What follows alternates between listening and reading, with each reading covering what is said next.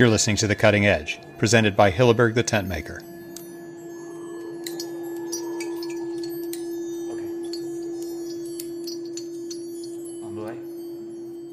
Hi, I'm Petra Hilleberg, President and CEO of Hilleberg the Tentmaker. My dad, Bo Hilleberg, a lifelong outdoorsman, founded Hilleberg 50 years ago, and we've been family-owned, family-operated, and European-made ever since. We proudly specialize in building strong, lightweight tents and in never compromising on quality of materials or construction. Our tents have been specifically chosen by polar expeditions, mountaineers, backpackers, and avid outdoor adventurers just like you all over the world. We build tents for everyone's adventure.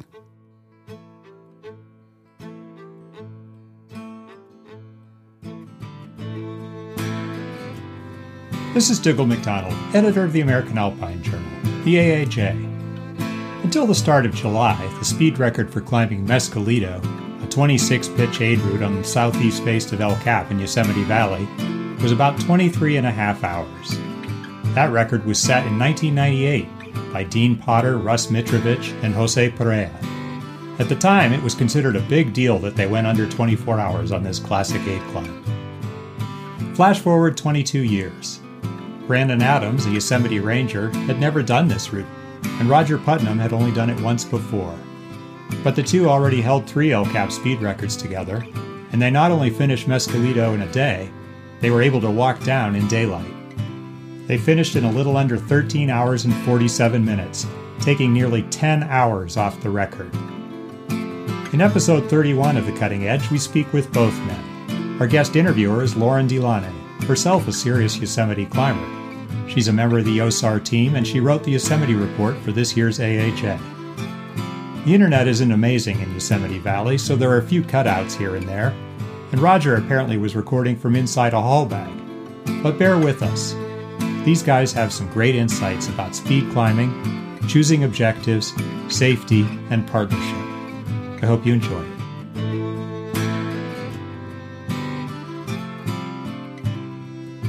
All right. So I'm here with Brandon Adams and Roger Putnam to have a conversation about what these two have been up to in Yosemite recently. Before we get started, would you mind maybe introducing yourselves, what you do, and what your connection to Yosemite is?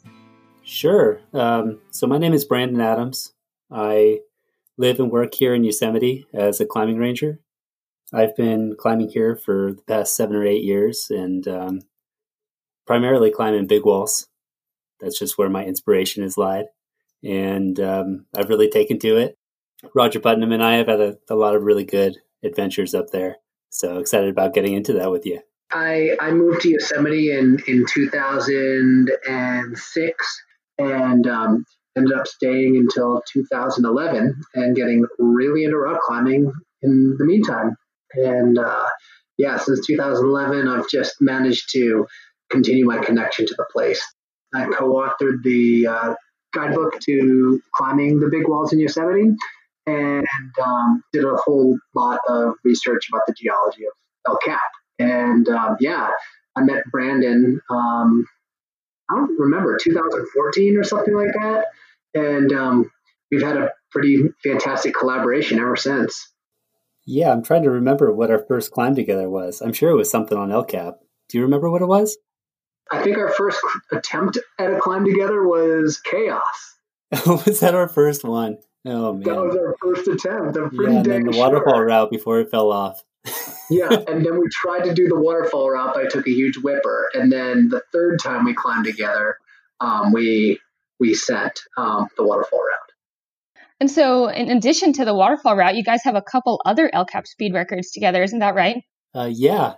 So we've got Flight of the Albatross and the Shield and Waterfall Route, and mostly this latest one was the Mescalito. Awesome. Well, let's dive into Mescalito then. I'm wondering if you could just tell us, for those that don't know, a bit about the route, maybe where it's located, some of its history. For sure. Yeah, so Mescalito goes up a part of the wall that's called the Wall of Early Morning Light. It's oriented more to the east than the rest of El Capitan. It gets light first thing in the morning. Popularized by the Dawn Wall. Tommy and Kevin's famous free route goes up in that area as well. But the Mescalito is like a 26 pitch route, roughly 3,000 feet tall, fairly sustained C3, A2, aid climbing, really beautiful route. When Roger and I were recently up there, it was my first time on the route. And it's amazing it's just kind of surprising that I hadn't been on it before, because it's got to be one of the more classic routes on El Capitan. I was recently reading an interview with Charlie Porter where he was discussing, some of his favorite ascents that he's ever done.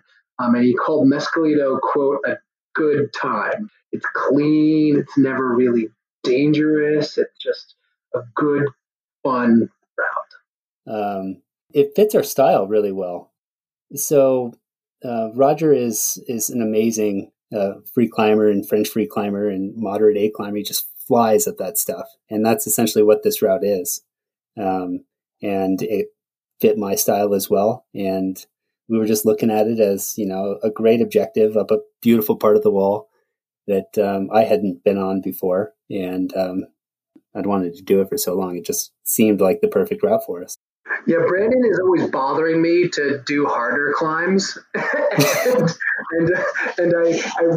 I got no idea how much I want to scratch that itch for him. But I've got like dad brain now, and I can't do the scary aid climbing the way that I used to be more into. So I just don't have the time these days for multi-day missions. Like, I want to do something where I can leave the ground and be sure that I can be off of it in like 12 to 18 hours and then drive home and change diapers. But that being said, we went into this not really knowing how long it was going to take. Right. I was going into it like, geez, man, like Dean Potter, Russ, the really talented team took like 23, 30. And so I was like, man, this might be a long one. Yeah, we definitely try to be in the fun threshold below 15 hours. But this one I was like, if we're below 18, I'm psyched. And it just came together. Completely. And the pitches just kept flying by. The first handful of pitches on the route are more low angle and involve some fixed gear and a lot of piton scars and so on. And they go pretty quickly anyway. But then once we got towards it's 5, 6, where you begin getting into more of the kind of A3 sections, the harder pitches on the route, and the pitches were going just as fast as they had below, it suddenly felt like this was going to be a really, really, really special time, that we were going to make this happen really quickly. And then we got to the Bismarck, which is a dinner table sized ledge, pitch 18. And it's the first significant ledge that you've had in 2,000 feet of climbing. And yeah, got there and checked the time, and it was 2 PM. We'd started at 5:30. We were like, oh my gosh, this is crazy. I will say though that, a lot of people assume that we're up there, just running or being reckless and super adrenaline filled sport. And the speed climbing is. And, perhaps there's an element to that, but I don't think it's nearly as big of an element as a lot of people realize. Instead of just I think running and speed for speed's sake, it's really focused on efficiency and constant movement. So it took us, 13 hours and 47 minutes, right, to climb Mescalito, which is 3,000 feet. When you do the math, we really aren't actually moving that fast.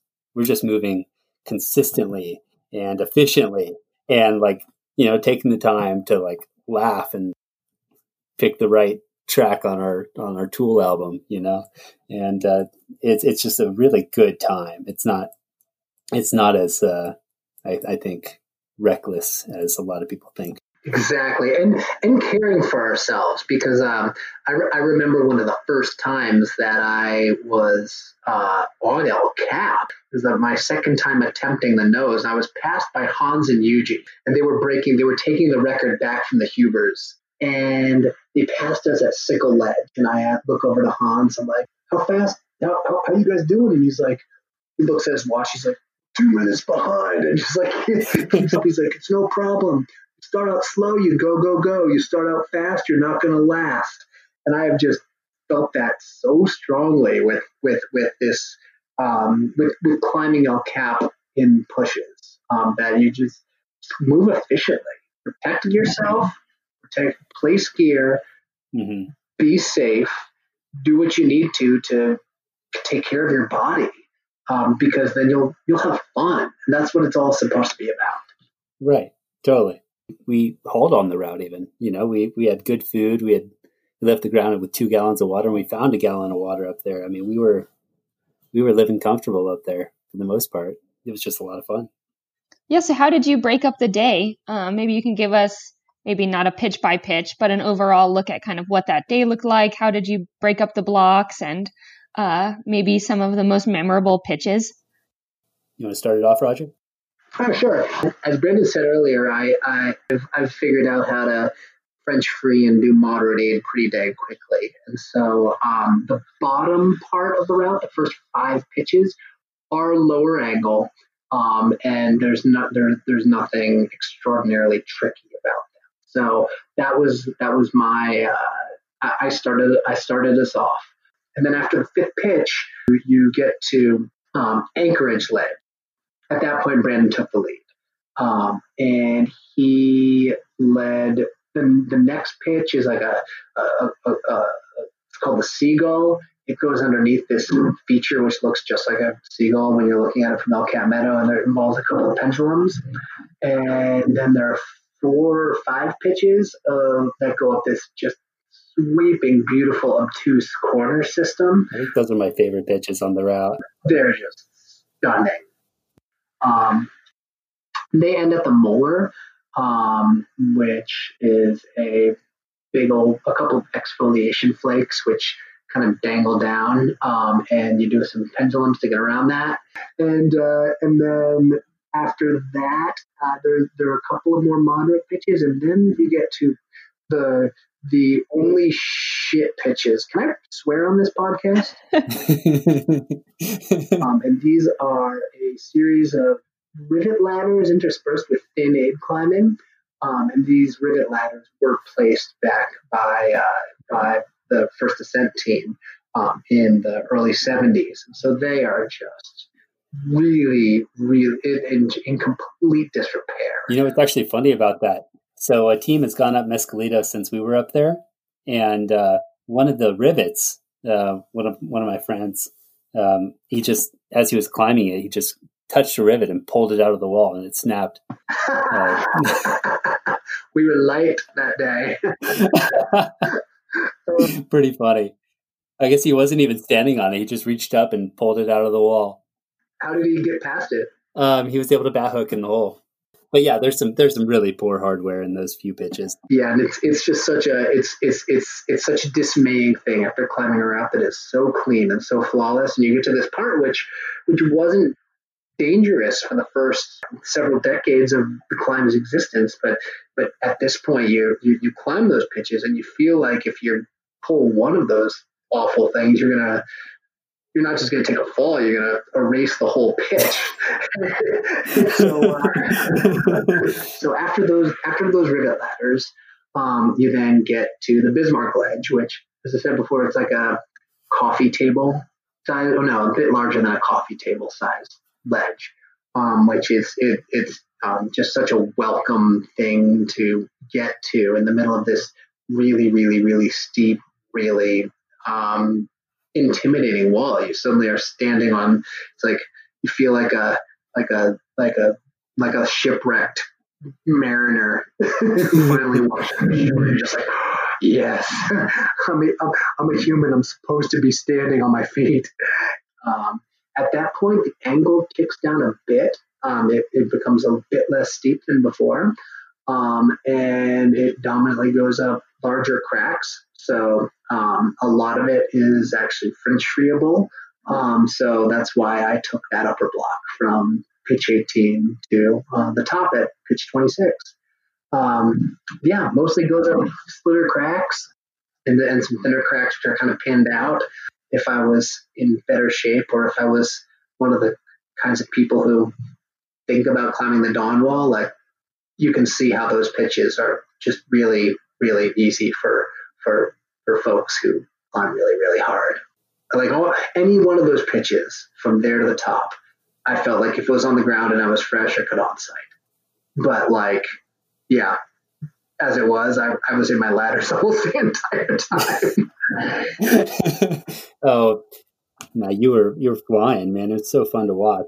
Yeah, we topped out, and it was well before sunset, and it was just so wild because my goal, I dearly, dearly, dearly, dearly hoped that we could get to the Bismarck a few hours before dark, because there's a pitch, 2 pitches off the Bismarck, which is like all circuitous and involves some weird route finding. And I was like, oh man, I dearly hope that I could lead that pitch in the daylight. If I can lead that pitch in the daylight, all will be fine. And it was so wild to walk down in the daylight.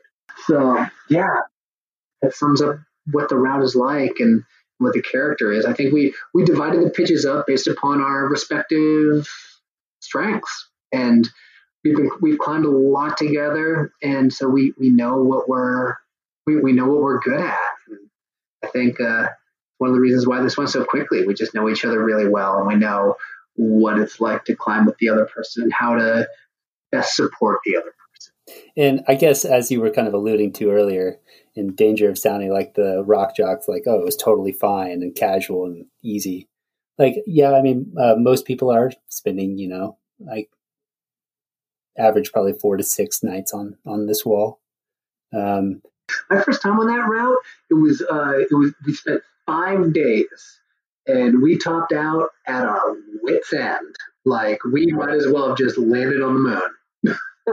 Yeah, and I didn't have that experience on this route, but I had that experience on several others, many others, when I was learning how to wall climb, And it's just really cool seeing the whole progression over the years of finally these sorts of things that I once thought were, impossible. Certainly impossible for me, maybe possible for the legends that I, looked up to in those days. It's cool to have those sorts of missions finally be possible for people like you and I. It's such a cool thing. But do you think then that some of that just comes from how much time you both have spent on El Cap? I mean, together you must have dozens of like total ascents, whether it's wall style or in a day pushes. Do you think that's one of the factors that's led to this progression? For sure. Yeah. I mean, yeah, I think especially aid climbing, which, there's a lot of systems and, technical aspects to the climbing that are really hard to visualize unless you actually have done them, and done them a lot so that they become second nature, and done them perhaps with the partner. It just takes time, and it's a lot of work, but it's also super inspiring. I'm watching my toddler just like eat shit all the time.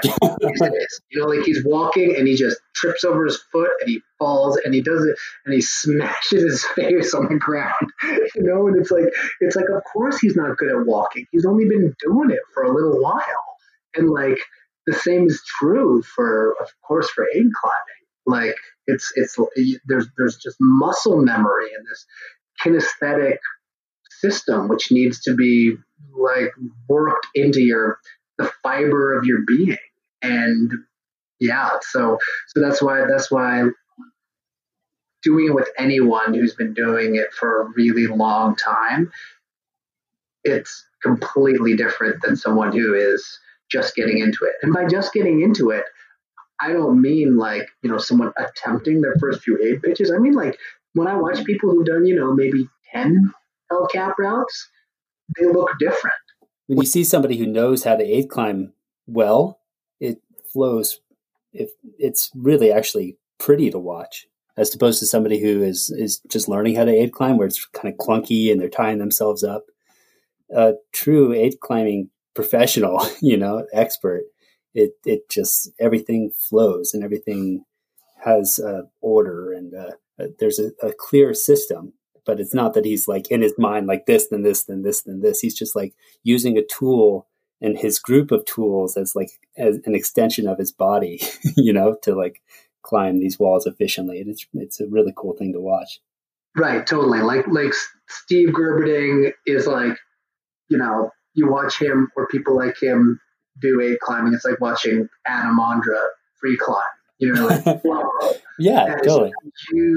That's beauty in motion. And watching most people aid climb is like going to, I don't know, the warm-up wall in the gorge and watching people try to free climb, like shoes scumming all over the place, right. like just like and that's not like, I'm not casting aspersions. It's just because they haven't done it.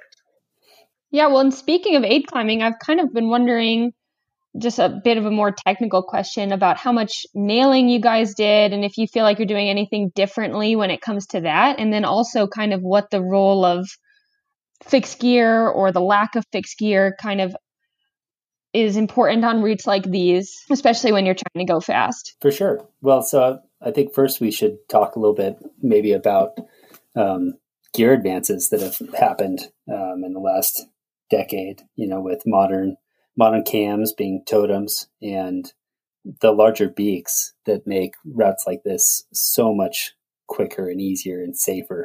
I mean, it made a huge impact in our ability to climb not just this route quickly and efficiently, but I'd say a lot of routes, so the rack on a lot of the topos that you're going to find for routes like Mescalito includes things like lost arrows and knife blades and angles and things, so pitons of that sort. And we didn't use any of those. Really, you can get through with largely number 3, large beaks, nuts and totem cams, offset cams, and hooks. And when you reduce your quiver to just those few things, it's, goes a lot more quickly than trying to stack knife blades into a weird scar. In terms of amount of nailing that we did up there, we definitely nailed. When speed climbing, we don't hesitate to place those large beaks, but you don't want to over nail them because then they're a lot harder to clean. And we're nailing only when, a cam doesn't fit in well and so on. But we nailed, I think, less than I expected to. Just because the nature of Mescalito is there's a lot of really great cracks that do take cams well, do take hooks well. So even on our speed ascent, I don't know how many, we probably nailed a few dozen times. Yeah, I was actually thinking about this the other day. I'm pretty sure I nailed an awful lot more when I did it as a wall. Mm-hmm. Back when it was like the first big, large, aid intensive wall that I've done. I'm very sure I did. I had a rack of mostly sawed off angles and knife blades and RERPs.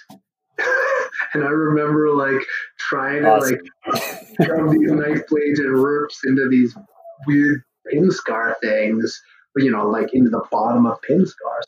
And using every single sawed off on my rack. And there was even one pitch where I lowered down and back cleaned sawed offs and went back up, and it was and it's so funny.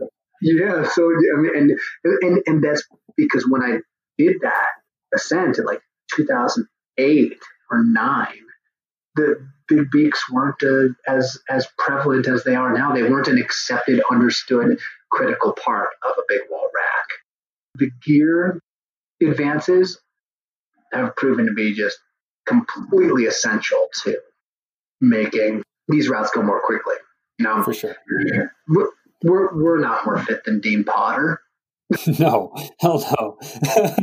We are not more fit, and we are not more bold than that guy, right? No, of course not. And yet we broke his record by 10 hours. We're not better. We just have better gear.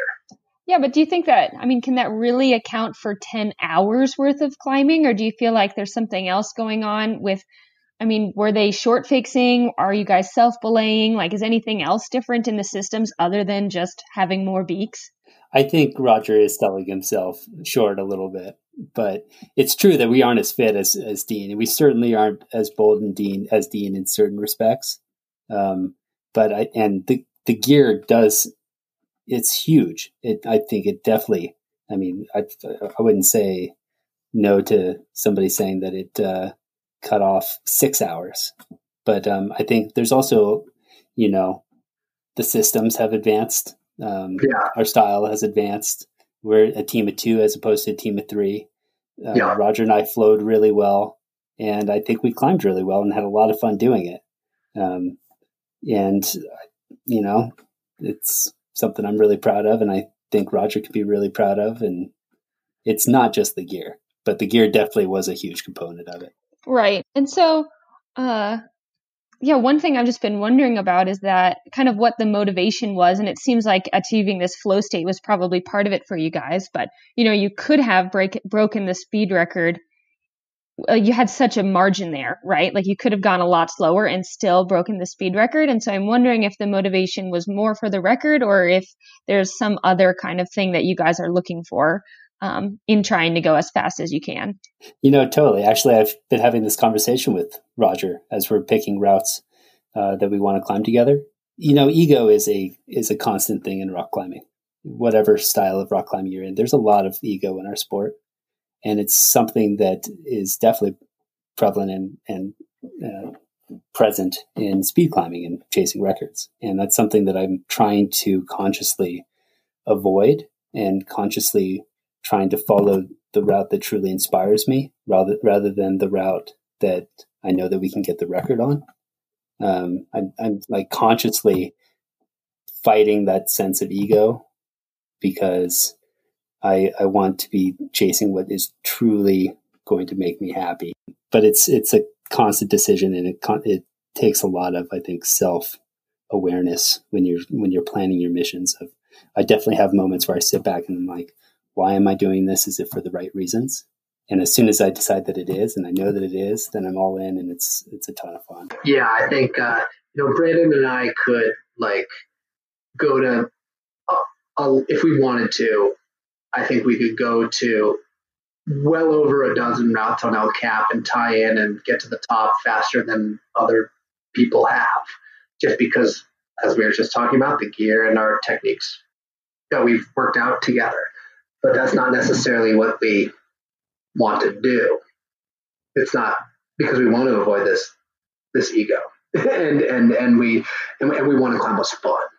It's just all about maximizing these precious seconds we have on this planet. Right. I mean, at the same time, records are. Oh, go ahead. I was just going to say that records are a super dangerous thing. They have the potential of stealing the moment from you. If you're up there for just the record, then you got to be careful to not miss the experience of being up there. Those really special moments. Totally. Like one of my favorite moments from our Mescalito mission was eating a sandwich in the middle of your block, man. I don't know if you remember, but it was right before that 5.9. Totally. That pitch which starts off with that 5.9 wide bit. But we I caught up to you, hauled up the bag, and we sat there and took 3 minutes and ate sandwiches. And if we were just purely trying to get the number down as low as possible, then we wouldn't have indulged in that moment of sublimeness. For as fast as you guys are going, you're also going into it essentially with very little information, right? I think sometimes it's overlooked how much whittling down of time goes into some more popular speed records. And for you guys to climb at this speed, Brandon having never climbed it, Roger, you've climbed it years ago. Surely you could turn around this week and probably shave even more time off with all this information that you have about the route now. That doesn't sound like fun. That sounds like a grind. Yeah, that sounds like work. What we had was a really pure experience. It's about chasing the adventure. It's not about beating the record per se. But the record is just the cherry on top, Yeah, there are a lot of things I'd love to do with Brandon, and we spend a lot of time talking about them and going and trying to shave a few minutes off of our climb. That sounds awful. And it's also a silly thing because we're just playing the game with ourselves. But then, if someone were to go and break that record, I wouldn't want to go back and try to get it again. I just wouldn't at all, because I just want to go do something else and experience a new part of the wall, have a new adventure and a new time. And I don't want to be up there with a gun to my head, saying that that is insisting that I climb super fast all the time. That's just not how I want to be.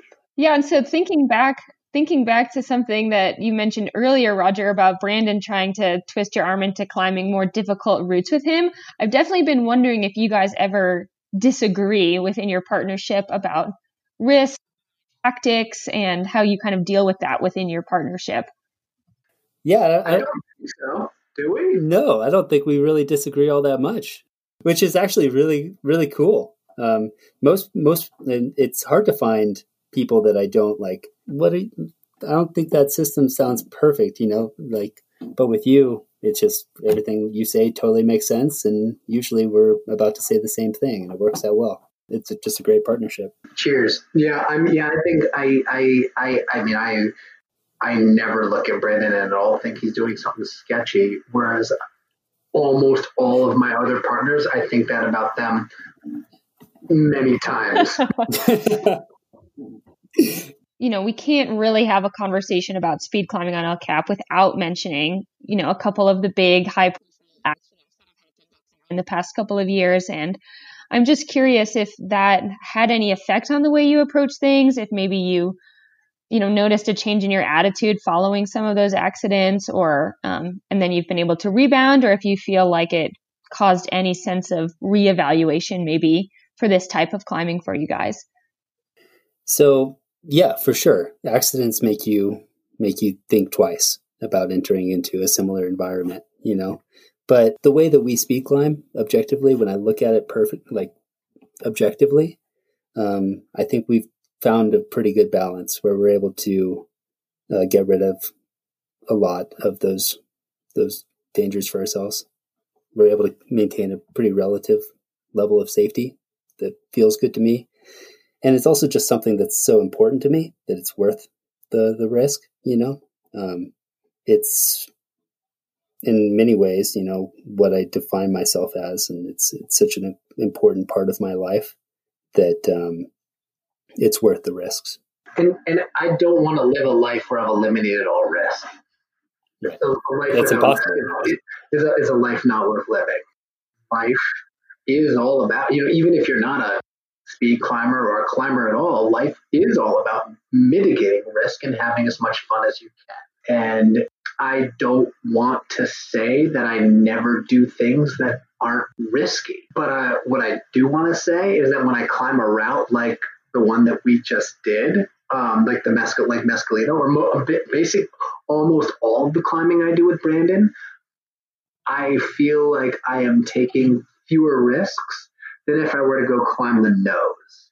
Because if I were to climb the nose, I'd be, moving fast, trying to place as little gear as I could, clipping a lot of fixed gear for, critical pieces of protection.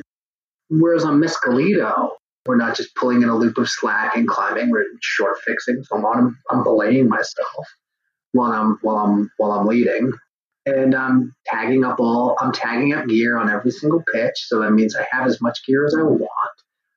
If I go climb the nose or the Salothe or Lurking Fury, I don't bring a tagline on those. So I'm just try to string together as many pitches as I can and mostly clip fixed gear. It's just way more dangerous feeling than the type of climbing that Brandon and I do. Lauren, you mentioned high profile accidents, and my goodness, there have been a couple which have hit me really hard, and made me climb those easier routes that are more prone to runouts and sketchy behavior, such as the nose.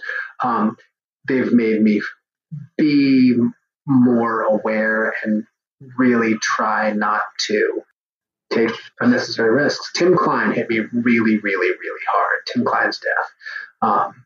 Because he and I climbed El Cap together a handful of times right before his and Jason's accident. He also lives in Southern California, and he also is a dad. And so we had this budding partnership of just ripping up from Southern California and rattling off an El Cap climb or two, and then heading back down to our families and our jobs. And he always felt so safe to me.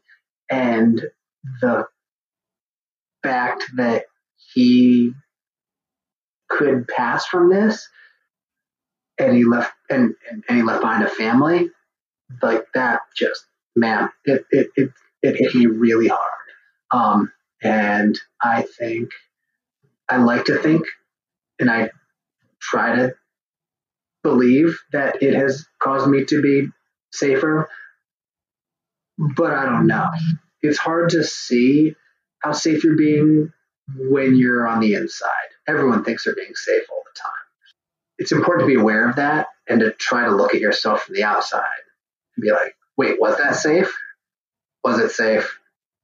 Was it really safe? But yeah, right. On the nose, like Roger's saying, you're clipping a couple pieces of questionable fixed gear potentially. On a route like Mescalito, we're leaving protection every 10 feet. Yeah, I played more gear on several pitches of Mescalito than I would in 5 pitches on the nose. Right. And that, I don't think that's an exaggeration. Mm-hmm.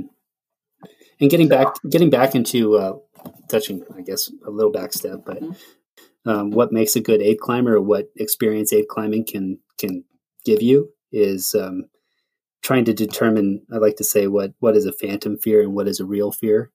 So yes, looking up at those big walls, it's super scary. There's a lot of fear involved. And sometimes you're up there and you're hanging off of a really good, number 2 cam, and you're just like, in your mind, it's like, everything's going to explode. This rope's going to cut and I'm going to fall to the ground and die right now. That you got to train your mind to realize that that's just a phantom fear. That's not a real fear. You're actually safe. But then you've also got to train yourself to realize what the real dangers are, and then separate that from phantom fear and do something about them. So if it's like, I'm afraid right now. Why am I afraid? Because I'm in danger. So I'm going to place a cam here and leave that one. And experience up on the wall gives you that perspective, that ability to, more accurately anyways, look at a situation and address the real hazards, and then keep going and have fun, And yeah, adrenaline allocation. It's pretty damn important. There's always more. Looking forward, do you guys have anything planned? Anything coming up? I just very deeply look forward to climbing with Brandon this fall. And normally our lives are just so busy, and we're in such separate orbits that we aren't able to climb much together.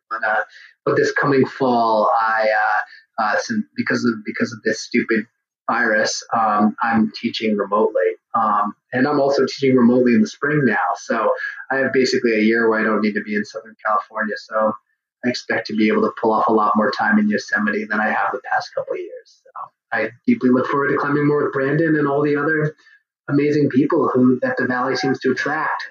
Yeah, well, the Valley's looking quite different these days with the reservation system, and if you can get in, it's a good time to be up on El Cap. That's for sure. Oh man, it's such a good time to be there. We were there the week after it opened, and one of my favorite memories in life is walking down the middle of El Cap Bridge with no cars, with my kid on my shoulders, and just after swimming and not hearing cars. It's a magical time to be there. I shouldn't say that. It sucks. You can't even get a cheeseburger, or can you? Oh, you definitely can. You kidding? Yosemite Valley, man. It's not Yosemite without cheeseburgers. No. But yeah, it's super, super special here. Awesome. Well, anything else you guys want to touch on from Mescalito? I just want to say that it was definitely one of the real special moments in climbing. I think one of the top 3 days of climbing I'll ever have in my life. And it was cool realizing that even as the climb was going, as the climb was progressing. I remember, I don't know, it was probably pitch 9 or 10 or something. And I was just climbing smoothly and efficiently and looking around, and it was just so beautiful. And one of my favorite Tool songs came on, and I just in the midst of climbing, I was smiling so hard that I started crying, and then I started singing, and it was just in the wind and looking down at Roger, and it was just everything was perfect. It was just one of those perfect moments that I'll just remember for the rest of my life. Yeah, that's awesome. I feel not to expose myself as too much of a weird, but I feel like on days like that, I'm always thinking of that. Maybe you guys have heard it, this Vonnegut quote where he says, "And I urge you to please notice when you're happy and exclaim or murmur or think at some point, if this isn't nice, I don't know what is." Totally. And it sounds like that's just the sort of day that you guys were having. Heck yeah. Yeah, you got to scream it out loud. Awesome. Well, thank you guys so much. This was a really, really fun conversation, and it's hard to not want to rush up onto the walls right away after listening to you guys talk about how much fun you're having up there. Thanks for having us, Lauren. This was awesome. Thanks to Brandon, Roger, and Lauren for this fresh insight into big wall speed climbing. Thanks also to Hilleberg the Tentmaker for making the cutting edge possible. Visit hilleberg.com for complete info on their world-renowned tents. Until next time, this is Dougal MacDonald wishing you happy climbs.